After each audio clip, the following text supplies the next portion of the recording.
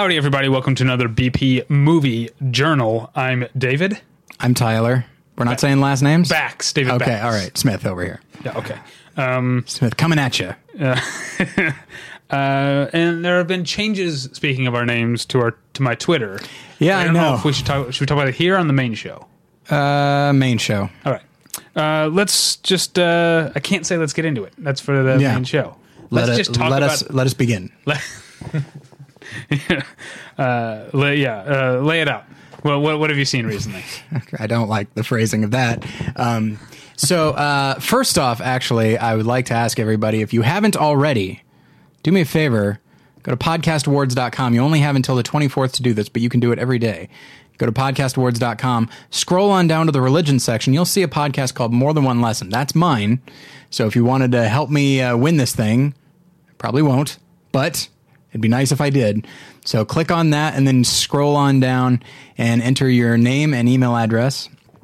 And you have officially voted for More Than One Lesson for a podcast award, and I would greatly appreciate it. By the way, there are other categories there as well, but as neither David nor I have podcasts nominated in them, they can go straight to hell. Yeah, they can go jump in a lake. Yeah. If they want to, they can go fly a kite. Yeah. They could take a long walk up a short pier. There we go. They can go fuck themselves. That's an option. I didn't want to go too salty. Okay, sorry about that. Why don't you start? What have you seen recently? All right. You have no list in front of you. I don't. I've been blind. I've been going by my... You're like on that Curb Your Enthusiasm episode when Jeff doesn't bring anything to read on the plane. Okay. Did you ever see that one? I think I might have. And it's like, you don't bring anything. He's like, no, I just like to sit. And the plane takes off, and Jeff Garland is just like sitting there pleasantly looking straight ahead. Yeah. Which, by the way, is very much kind of a retread of Putty on the plane when he's sitting next to Elaine and he's just... except he's not pleasant. Like, he's not unpleasant. It's just a dead-eyed stare straight ahead, and it drives Elaine insane. Anyway, okay. So, I saw a nice blend of new and old movies. I saw Focus. Did I talk about that last time? I don't remember when the last time we did this. William H. Macy gets glasses. That's the one. Yes. So that he can take part in an elaborate con job. Right. So he's teaching Laura Dern how to be a glasses-wearing con artist. Absolutely. You remember the movie I'm talking about, right? Laura Dern, I don't remember. There's a movie called Focus with William H. Macy and Laura Dern. I forgot Laura Dern was in it. We watched it together, you and I. No, I went and saw it alone, and you did not go with me. Well, I watched it. Maybe you watched it with me. That's when true, I rented the DVD months later. I forgot Laura Dern was in it. I remember Meatloaf was in it. That I don't remember. I barely remember what it was about. I remember not liking it very much. Yeah, it's really heavy-handed, although William H. Macy's really good in it. But no, I saw... Second billing. And I don't have... Laura Dern. I'm sorry. I know you love Laura Dern. I actually do. I do too, actually. She's wonderful and wild. Anyway. She's wonderful and wild. Oh, yeah.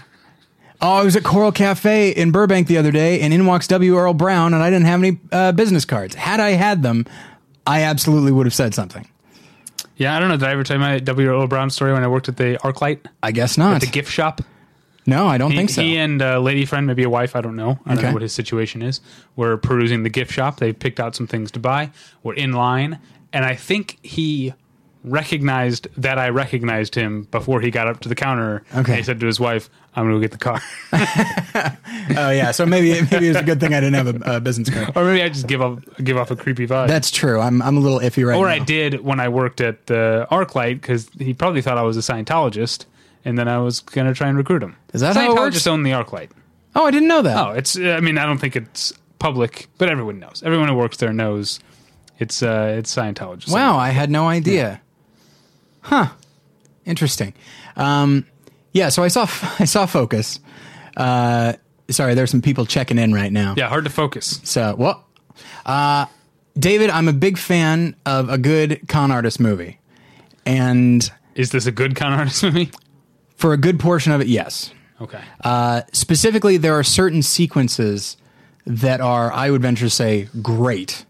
Like, genuinely great. Everything that a con artist movie should be, and so rarely is. There's an extended scene featuring underrated actor B.D. Wong, who I think is always dependable. Yeah, I like him. and who I just found out is going to be in Jurassic World, which I'm kind of excited about. They got to bring back somebody, I guess. Right, yeah. But I mean, that's the first thing I thought when I saw that. It's like, so this character really didn't learn the lesson at all. No, not at all. My guess is they just waved a lot of money in front of him anyway.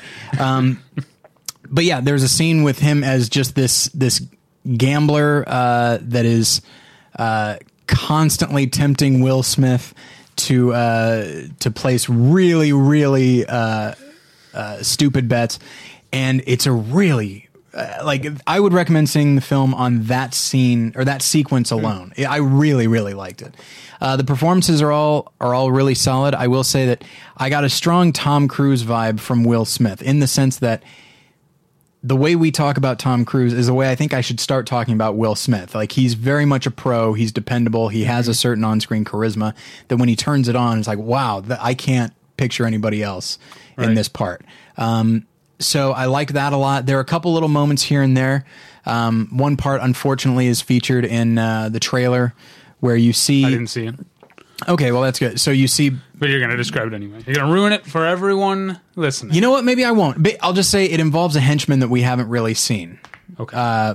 We've seen him a little bit here and there, and then suddenly he's front and center in the film for about 3 minutes. Huh. And it's really great. And Gerald McRaney is in it, dependable as always. I kind of like the late career surge he's had, probably ever since Deadwood.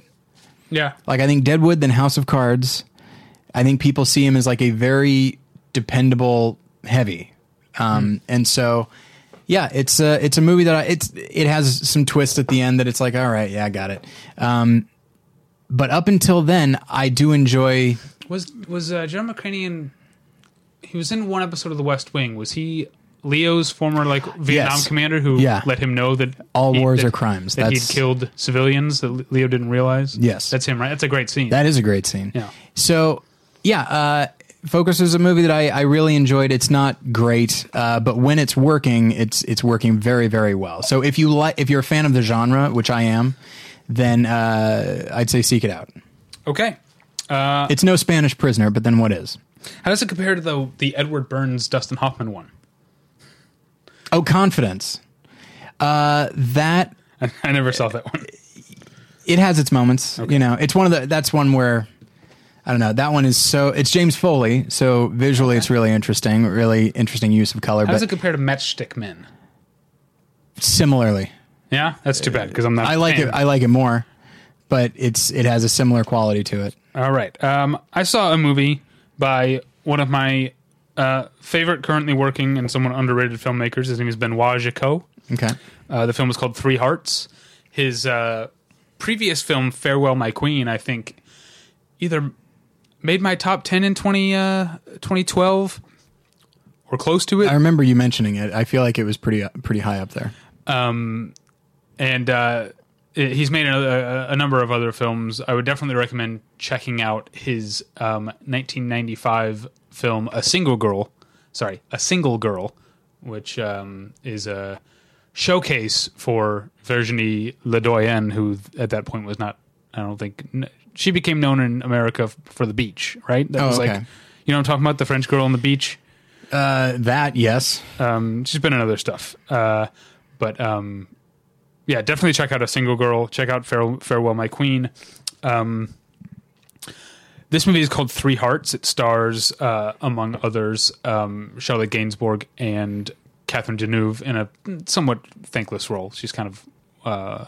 I wouldn't go so far as to say wasted, but she's not, she's Catherine Deneuve. She's a little inebriated, is what you're saying. Right. And what I like about the movie Three Hearts, and what a lot of people, it has not gotten great reviews, so I feel like I'm in the minority here. A lot of people felt that it's very melodramatic and depends a lot on coincidence. But I like the idea that it's essentially a comedy or romantic comedy premise that is not played for that. Mm-hmm. But because of that premise, it's still funny. Like I still think of it as a comedy, even though nothing about the presentation, and especially not the music, which is very foreboding. They just lifted the score from Eyes Wide Shut. It's closer to Inception in the terms that it has these very foreboding, these strikes. I don't know. I don't have the vocabulary to talk about music. Okay. The premise is this guy is a tax man living in working in Paris, and he has to go out to this country town near Paris. Takes a train out to do some work, and he's supposed to be coming back the same night. He misses his train, so he's walking around looking for a hotel. He meets Charlotte Gainsbourg.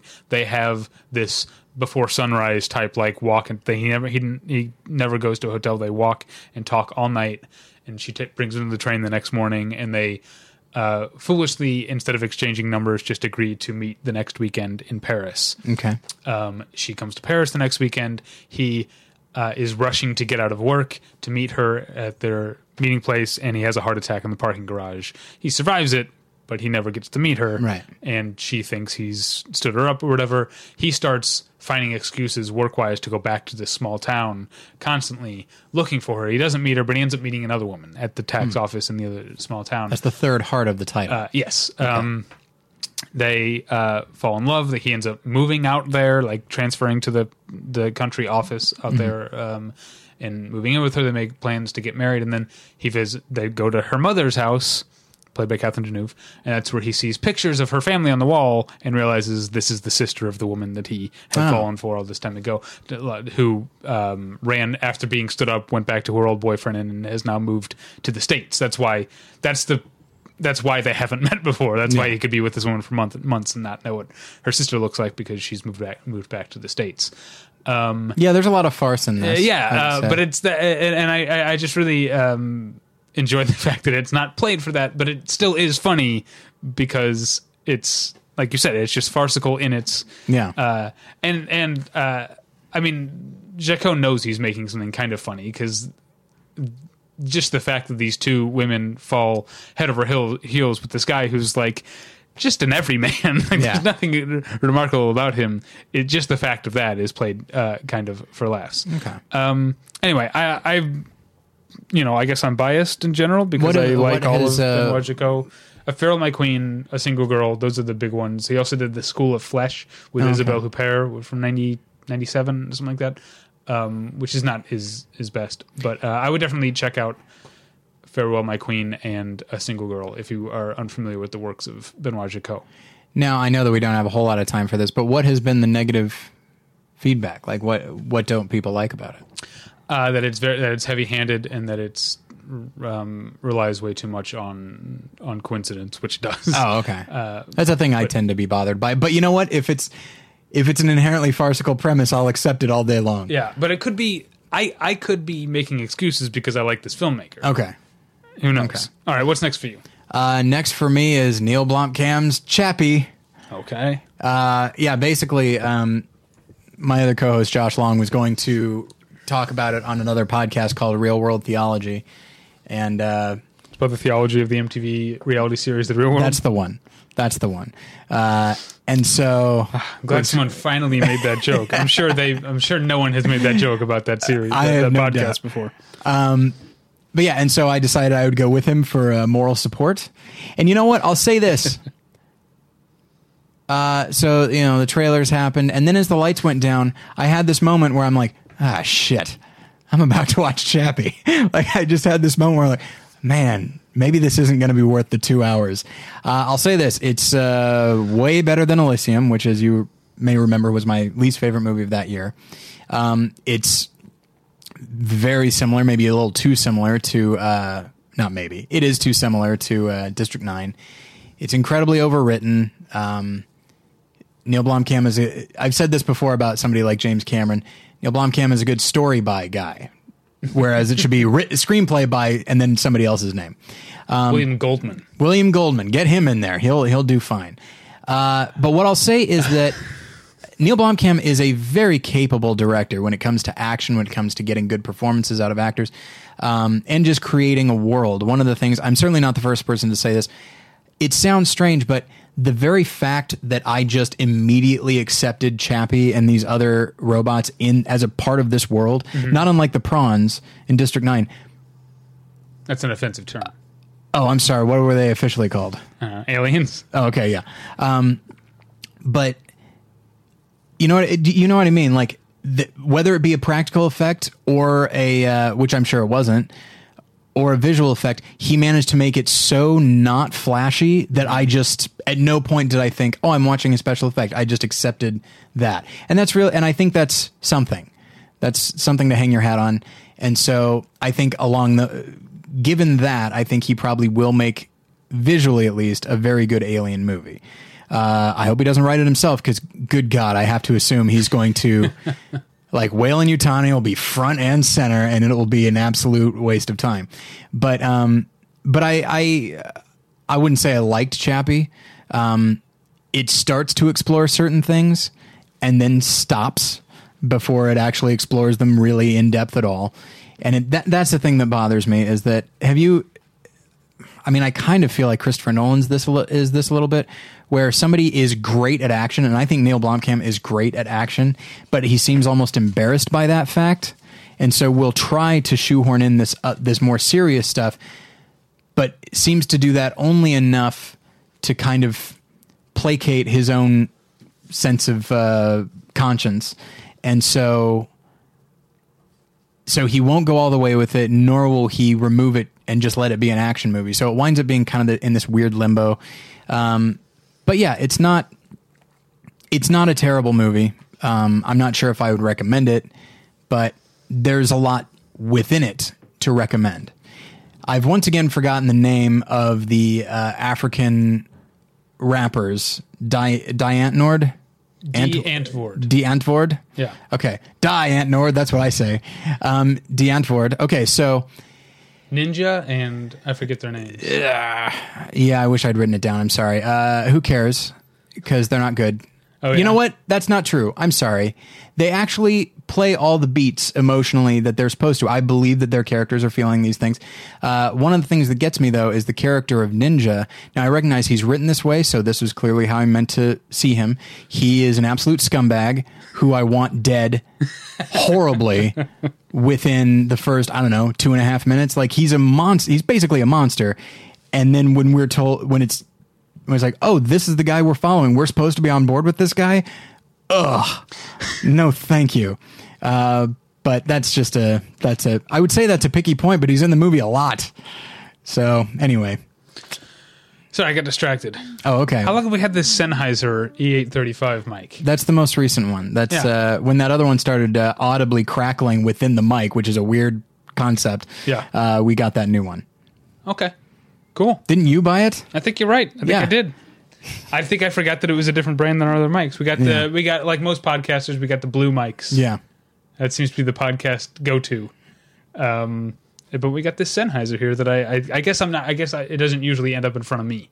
I guess just that's like looking at the Sennheiser logo. When we record the actual episode, we can throw it in front of me if it's going to distract you that much. Yeah, we should pawn it off on the guest. There you go. All right, next up for me, my favorite movie of 2015 so far. I'm very curious, yes. Kenneth Branagh's Cinderella. Yeah. It's delightful. I would sit down and watch it again right now. It's on the short list of things I'd rather be doing than podcasting. That's one of them. It's a short list. What else is on that list? It's like a picnic with my wife. Maybe. Okay. So that and watching Cinderella, I would assume, are the two. Yeah. I mean, there's probably some that I don't want to talk about on the podcast. Oh, yeah. High five.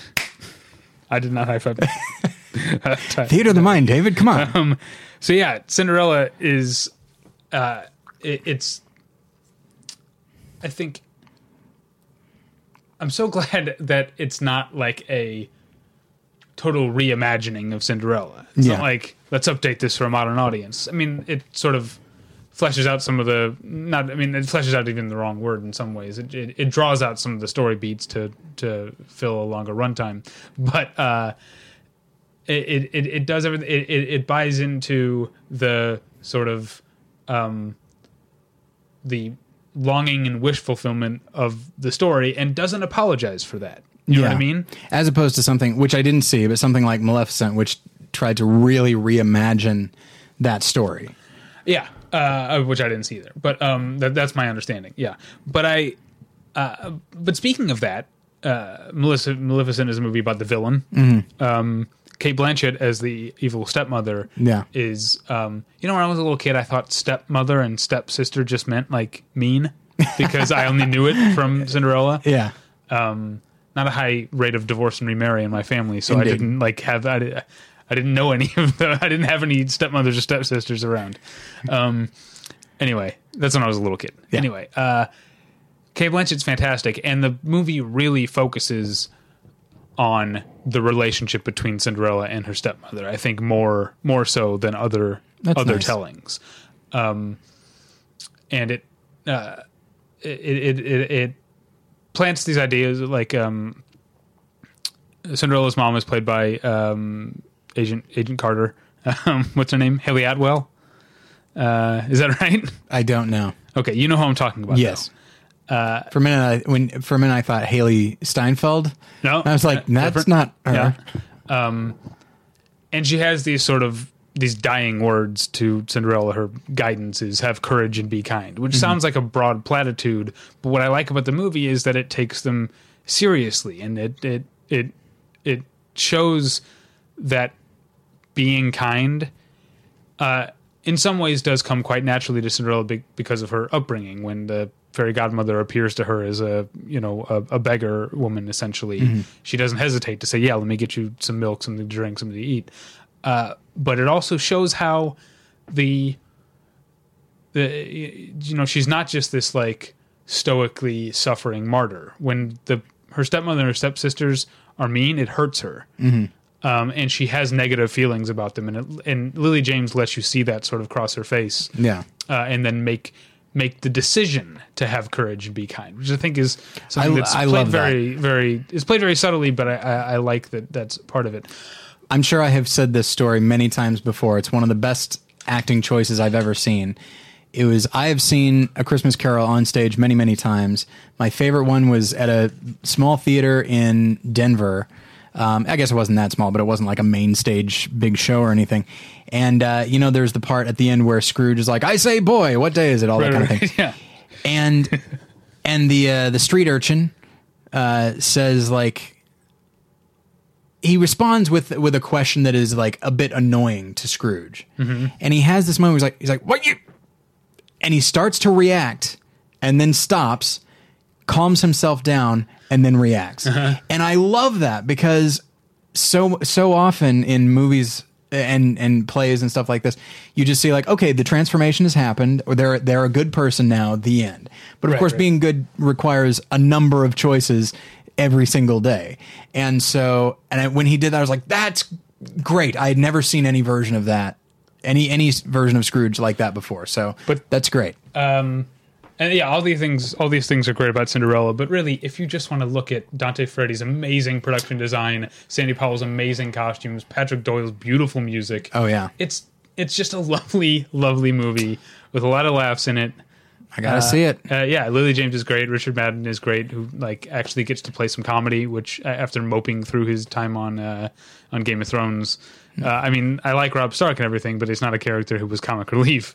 Like Richard Madden gets to be a little lighthearted and funny in this, and does a good job of it. It's got a great cast all the way through. Stellan Skarsgård is in it. I like that.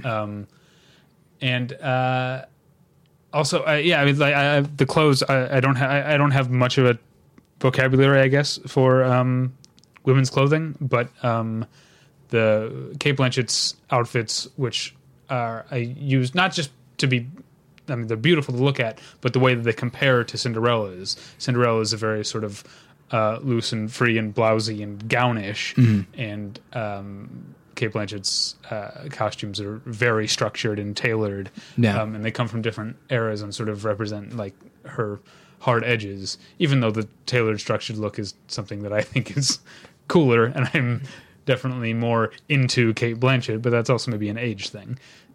Yeah, I guess so. Anyway, moving on. All right.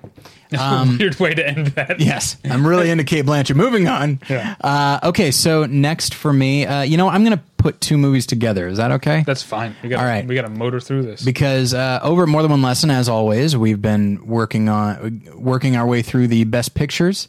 And so since we're incorporating movies that we've seen before, I'll say we covered the best picture of 1987 and 1986.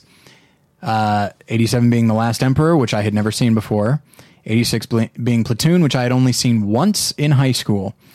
You've seen Last Emperor, right? Yeah. Okay. Yeah, it's marvelous. I haven't seen the long version you did. Yeah, Excuse me. It was only available at the library, and then the only disc in there was the TV version, which I didn't realize until I started watching it and saw that it was a solid hour longer than I thought it was going to be. But boy, I didn't care because it was beautiful. I loved the structure. It was paced perfectly fine. It never felt like, oh, hey, this is starting to drag. It's a story that I think is fascinating. I like the instinct to tell it because the film is certainly an epic, but kind of in this weird backwards way, in that it's this guy who's everything around him is epic, but his story is actually not. And so, and it's a very tragic story. It's a very sad one, but it's one that's worth examining. And one thing that we've talked about on More Than One Lesson in regards to these best pictures, especially once we got into the 80s. And in the 80s, you had a lot of sort of big epic type of things. And, for example, the next one up is Out of Africa, which I don't care about. And who knows? It might surprise me. But yeah. And I've seen Gandhi, and no thank you. Amadeus is great. I love Amadeus, but Last Emperor, I think I had just sort of assumed that it would be just one of those long, meandering, who gives a shit kind of things. But it was vibrant and vital and exciting. And so, listeners, if you haven't seen it, seek it out. So then there's Platoon, which I had seen before in high school, and then I rewatched it the day that we recorded.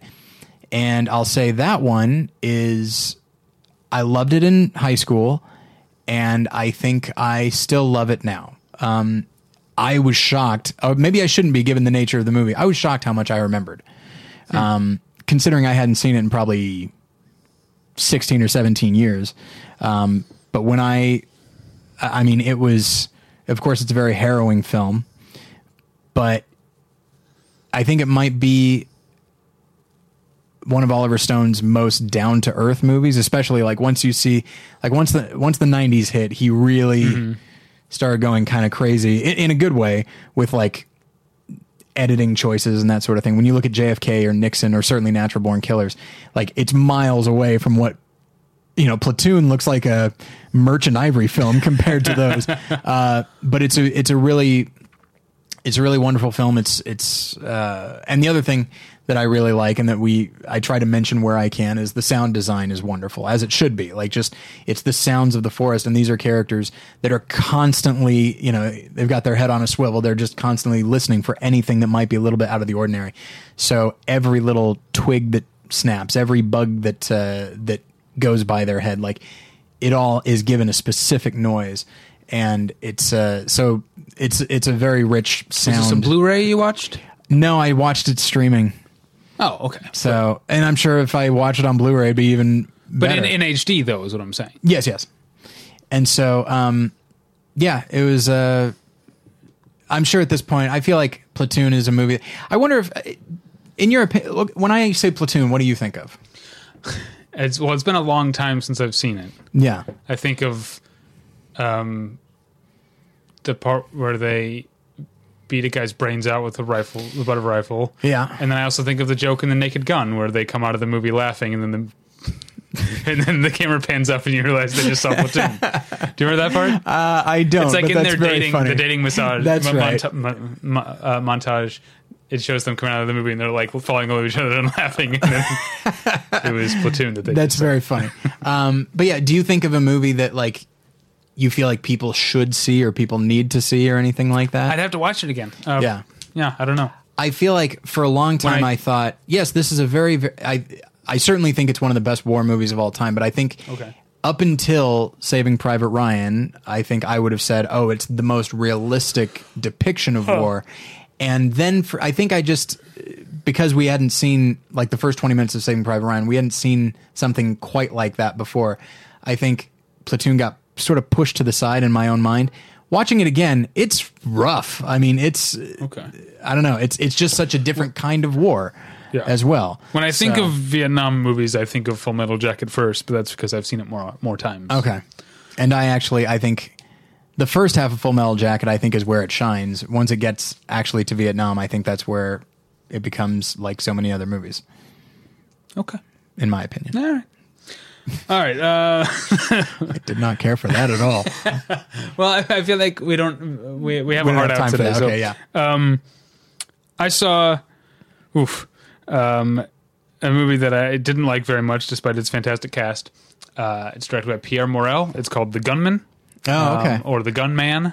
I there guess you go. If I'm going one way with like your Batmans and your Spidermans, I guess I got to go the other way. Yeah. When something's supposed to be said like that and call it Gunman. Earlier, you described a character as a taxman, and I would have liked if you'd said taxman. Taxman, yeah, I should have said that. Sean Penn is the Gunman, and which was an early name for Punisher, I believe.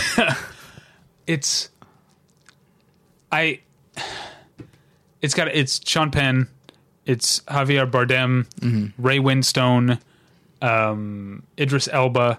I feel like I'm even like leaving some out. It's got this all-star cast. It's this globe-trotting movie, but it really feels like I'll be writing a review tonight, so I'm probably going to actually use this line or this description. It feels like someone storyboarded this globe-hopping spy type movie with like all these fantastic like European and African locations, and shot there, and then they came up with a story afterwards because it's so thin, and it also, I mean, it's just it's dreary, but like the kind of thing I'm talking about, where like there's a part where Sean Penn has to go meet someone and he's like, names a location, meet me here. And then there's this shot of Sean Penn in his like suit and dark glasses sitting on a carousel waiting for someone. Like the carousel's filled with the kids. And it's just like, it's hilarious because there's no need for it. It's clearly it's almost like someone thought this would look cool in the trailer, you know? Yeah. And so he's just waiting on a carousel, and the guy shows up and he gets off the carousel and they just stand there and talk. It's like, why did you have to be on the carousel? Yeah, it does seem like a pretty conspicuous choice. Yeah, especially with Sean Penn. Yeah. Like the last person you expect to see on a carousel. But also, I don't know if a movie, it seems like they set out to say, let's make a movie that flagrantly fails the Bechdel test. Not like it's a movie like Platoon obviously takes place in a realm where there aren't women around for most of it. That's one. There's no reason. Like there's one woman in the movie. She exists solely to be put in peril. That's the only reason she exists. No Joan Allen in the Bourne movies here. Right, yeah. There's nothing like that. She doesn't have any agency of her own. She's either like half naked or crying or trembling in every scene. It's really a shame. I mean, it was something I was going to see because I was curious about it, because I don't think you need to see it. I mean, there's some, if you like action, there's some good stuff. When it finally gets to, I mean, I guess it's called The Gunman, so it's mostly gun stuff. When it finally gets to some real hand-to-hand stuff at the end, it's cool. And it's like, Sean Penn, you did it. Like he clearly bulked up for this. He spent a lot of time with his shirt off, and he like worked out for the movie. It looks fantastic. When it gets to the hand-to-hand stuff, it's good, but it's just not worth everything leading up to it. Plus, it ends in Barcelona at a bullfight, and then there's a big thing in the credits reminding you Barcelona is an anti-bullfighting city and has no bullfights have taken place there in years. It's like, well, then this is all just bullshit then. No pun intended. Let me ask you, because the first thought I had when I saw the trailer, or even just the announcement for The Gunman, is, why is Sean Penn doing this? But I guess that's what people thought about Liam Neeson. Yeah, it's the same director is taken, as was From Paris with Love, which was John Travolta's attempt to be that. I never saw that one. Yeah. But I think it's, certain like... He also produced it. And co-wrote it, I believe. And co-wrote it, yeah. I mean, based on a novel. But I think... I honestly think that, actors, middle-aged actors or late middle-aged actors see what happened to Liam Neeson, and they're like, I could handle that. I could do with some of that. Yeah. and are trying to like. I guess just it not didn't- striking twice there. It honestly just didn't seem to me like Sean Penn would have been one of those actors to say that. Yeah. And I mean, you know that I'm not a huge fan of Sean Penn, but yeah, it just kind of confused me. But you know what? I'm still curious. All right, we got to move. Okay. So the last thing that I saw was, which it's crazy. I'd seen it before, but there were scenes as I was watching it that I was like, I don't remember seeing that. And the original Vanishing. Oh, Which I've never seen it. There was a little. I'll lend it to you. It's really great. I love it. It is certainly a nice precursor to something like Funny Games. But yeah, do you know the story of it? I won't go into it. Not. I mean, I know the basic premise. Okay. Yeah, and it's just, and actually, I have also seen the remake, directed by the same guy, but clearly the American studio was giving him some notes that he apparently did not have the option of saying no to. Specifically, hey, let's make this maybe the happiest ending that could ever be, after one of the most fatalistic endings that could ever be. But yeah, it's just what I like about it. There's a nice clinical quality to it. It's a thriller that really doesn't have a lot of suspense. It's more just the frustration of the story and of the characters, and just the fact that you're watching it unfold. And yet somehow I was looking at reviews, and I think Roger Ebert said that it's like you feel on the edge of your seat, even though you're basically being told everything. But there's just something, it's almost like you're on the edge of your seat because you so badly don't want this to be true, but it is. And in that regard, I felt very similar to Funny Games. And so, and I remembered a lot, I don't remember when I saw it, I think probably back in college. And I remember liking the acting a lot. I like it even more now. I think it's pretty amazing on the part of everybody. When I was younger, I was looking at sort of the villain character and really focusing on him and thinking, oh, wow, he's doing a great job. But everybody does a great job in the film. And so, listeners, if you haven't seen The Vanishing, seek it out. It's really great. It got a nice new Criterion Blu-ray release.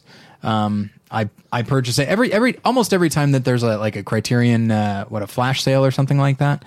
I use that as an opportunity to literally purchase things I haven't seen before and just giving it a try. So I bought The Devil's Backbone. Oh, that's I bought High and Low because I'm turning into quite a Kurosawa fan, and I like the idea of, I haven't seen any movies of his that take place like in the modern day. And then I bought The Vanishing, and I was happy I did, and I was happy I rewatched it because there are entire sequences that I did not remember seeing. Okay, I saw Oscar-nominated documentary directed by Wim Wenders, The Salt of the Earth, which is about the photographer Sebastião Salgado. Those Brazilian Portuguese names are difficult for me to pronounce sometimes. Okay. Sebastião Salgado, whom I was aware of his work and a fan of his work, and it's almost, I guess, you come to things the way you come to them, right? Mm. But the way I found out about Sebastião Salgado is that I was a big Smashing Pumpkins fan in high school, and the video for Bullet with Butterfly Wings is inspired by his photography of the Brazilian gold mines. So I guess that's kind of corny, and it's also weird that the Pumpkins set their video in this place where people break their backs all day for carrying sacks of gold up and down these huge rickety ladders and built into the earth. Anyway, but the movie is fantastic. It's beautiful. When did he make it? It's just last year. Really? It's finally getting a theatrical release. Oh, okay. Next week, but it was nominated last year for an Academy Award. It was one of the nominated documentaries. Now you're making me second guess whether it was nominated, but I'm pretty sure it was. It was at least. It's entirely possible it was, and I just forgot. And yeah, so it sort of tracks this guy who I think that stuff that he did in Brazil in the 80s is his most famous work. But he went on to document a lot of human toil and eventually human suffering when he got to Rwanda, Ethiopia, and Rwanda. Mm-hmm. I mean, he was in Rwanda in 1994, during the genocide, and sort of got, I guess, a soft way to say it would be burnt out, but the real way to say it would say he became completely disgusted with humanity and sort of retreated back to Brazil and started this nature foundation where they replanted 600 hectares of rainforest. And then finally he got back in. So after about a little under 10 years off, he got back into photography, but into more nature and landscape photography because that's where it changed. And so you see, they tell the story of his career, and they tell his life too, but it's really his career chronologically. So you know, go along with him in this journey. It's full of beautiful images, and is a very nice documentary that actually takes you to some pretty deep places and then ends up giving you some hope about the world. I'm glad we're out of time because I don't know what to say about this movie. I saw the new Tom Anderson film, the guy who made Los Angeles Plays Itself. Yeah. It's called The Thoughts That Once We Had. I like Los Angeles Plays Itself. I can't wait to see it again. But I mostly can't wait to see it again because I don't know how to describe it. Okay. He basically took a couple of books written by one guy whose name I forget about the history of cinematic language and the history of cinematic imagery, and basically strings together clips from movies with quotes from the book. And it's not, whereas Los Angeles Plays Itself was very straightforward about what it's about. Yeah. You know, constantly telling you what its theses are and stuff like that. This is more of an obscurist type work that I would need to. I kind of think, I wonder if this works better as a supplement to the books that he's quoting. You know, if I would read these books and then watch it, if it would gel more for me. But that's not to say I didn't love it. I loved watching it. That's it for movies. I feel like there's some TV we should hit on real quick. We our guests here, so we can't spend any more time. But I wanted to talk about, I know I forgot where it was. Togetherness ended on a high note. I know I'd been back and forth all season on it, but I really liked the finale. And so after hating the pilot and hating every other episode for 8 weeks, now I'm really looking forward to the second season because it ends on a cliffhanger and Did a you well-earned find yourself one. angry? They're like, damn it, I was ready to write you off. Yeah, but when you got Melanie Linsky and John Ortiz in your show, you know what? You're going to get some good stuff. And then The Jinx, which I don't want to, you can't spoil it at this point because the news has spoiled it. But people watch The Jinx. I wrote a whole thing on the website that I'm actually kind of proud of, and I wish I've been tweeting it out a lot because I want people to read it. But I mean, I guess don't read it unless you've seen The Jinx. But yeah, check out The Jinx. It's so good. It's so interesting. It's fun fun is a weird word, but stuff like The Thin Blue Line and Paradise Lost. And when you see that film, specifically documentary filmmaking, can actually make a difference in the world, and stuff like Blackfish. I don't know. It's very exciting when you're able to point to something and say, this injustice was corrected as a function of this thing. And maybe the Jinx didn't have that much of an impact on it, but I feel like it had complete impact on it. I gotta say it. The LAPD said that their arrest of him, they're claiming it's not based on the actual evidence found in the film, but they arrested him when they did because they knew what was going to happen in the final episode, and they thought that he might run. He might be interesting. He might go on the lam once he saw what happened in the final episode, and so that's so fascinating. Like literally, law enforcement, and in this case, like the alleged criminal, are they're basing decisions based on the reveal of something, almost as if everybody, including the cops, are like, I want to see how this plays out before we do anything. Man, that's fascinating. Yeah, I guess I got to watch it. What a bummer. And then I wanted to mention the show Archer.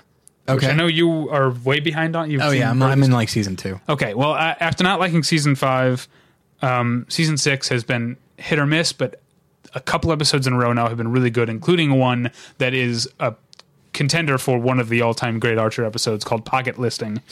That is so crammed with jokes, and it is the ensemble comedy that Archer is when it's at its best. I think that's one thing that TV does is, the show's called Archer. You think, it's going to be about this guy. Yeah. But as the show went on, you've seen the early seasons. Yeah. I think they discovered what they had in this diverse voice cast and these characters they created, and it became more and more of an ensemble comedy. And the early part of the season was kind of going back toward the Archer only thing, with his coworkers being the B or C plot every week. But Pocket Listing is an ensemble episode that's a mission episode, which I always think they're at their best when they have a mission. I always enjoy the horrendous casual violence when they go on a mission. Okay, yeah. Like when they're having a casual conversation and just destroying their enemies. Yeah, that's part, and also things happen. Ray sustains at least one major injury every season, and he does lose a hand in Pocket Listing, and maybe a piece of his sanity. I don't want to spoil too much, but yeah, the show's been great, and it's also, this came up on Hey Watch This, but of all the shows to do this right, the fact that it's Archer floors me. But so many shows, when they introduce a kid, the kid is just there as a plot thing, and then is conveniently forgotten for episodes at a time, right? You know this. You've seen this trope. Like, Togetherness did it. They're just like, let's just assume they have a babysitter for this episode. Well, it won't be mentioned. It won't be seen on screen. Even The Simpsons does it with Maggie, pretty regularly. Whereas, even though Abby Jean, the baby that is the product of Archer and Lana, I guess. I'm not sure how to. She used his sperm without his knowledge to impregnate herself. But now this baby is a part of their lives. And even when Abby Jean is not in the episode, the fact of her hangs over Archer as a character and Lana as a character and their decisions. And it's fantastic. I'm really glad that Archer has returned to, if not necessarily consistently returned to its best, but has returned to being a really good show. Okay. Any more TV for you? Yeah, I watched the first 2 episodes of the recent season of Community on Yahoo Screen. Is that what it's called? Okay. And I know you're not a fan of Community, and obviously the show has changed significantly over the years. But to its credit, and it would have no choice but to acknowledge that it is a different thing. And you have the characters themselves trying to figure out, what are we now? Like, what is our group dynamic? And so I think it handles that pretty well. I think a lot of the jokes land. There are 2 additions to the cast. Paget Brewster, always a step in the right direction. And Keith David, there's that extra step. Right. And both of them, Paget Brewster is still not... She as an actress is, of course, great, but they're still trying to find where her character will fit, and I think they're finding it pretty quick. Keith David only showed up in the second episode, and apparently he will become a regular, and it is, to me, fascinating how an actor like Keith David has such a clear comic voice. You would never think it. I mean, when you see where his career started, he was in Platoon, incidentally. When you see where his career started, and that he is so regularly used comedically, and that he does it perfectly. I can't even describe it. I'm excited to see more of him. Friends of the show, Josh Fadem and Pat Healy, were in something I think called Murdoch, a thing on Funny or Die. Yes. And he's the captain, the police captain, and he's great in that. He is. That's and so I'm excited to see where it goes. I was watching with a lot of trepidation, but I wouldn't say it won me over completely, but I'm certainly going to keep watching. Paul was considering Community being his pick for Hey Watch This week, but I convinced him to go with iZombie instead. I've watched the first few minutes of iZombie, and I made the right choice. iZombie, based on 10 minutes of it, is fucking awesome. We'll talk more about it next week once I've actually finished watching the pilot. Well, and that's saying something, considering, like, at this point, like, what can they do new with zombies? Do you know the premise of iZombie? I do. Okay. And I'm saying, like, it's like, okay, well, they found something, which is nice. But, by the way, have you seen Warm Bodies? I forget. I never have. No. I think you would like it. Yeah? Yeah. I have never liked one of that director's movies. He did 50-50. What was the last one he did that I didn't like? I don't remember. Yeah, 50-50 was not good. God, why am I drawing a blank? Now I have to do this on air now. Can you vamp for a second? You got anything to say about Warm Bodies? Or what's in the news today? Let's talk politics, everybody. What do you think about this re-election of Netanyahu? I don't know. I have my opinions. What are they? I'm not going to tell you because I don't feel like getting any emails just because I'm vamping. Let's see. Oh, okay. An interesting thing about Amazing Race. I didn't. Warm Bodies was the last one. I thought there was something else after that. Okay. So I didn't see 50-50.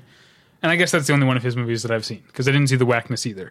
So I've made my decision about So you this saw 50-50?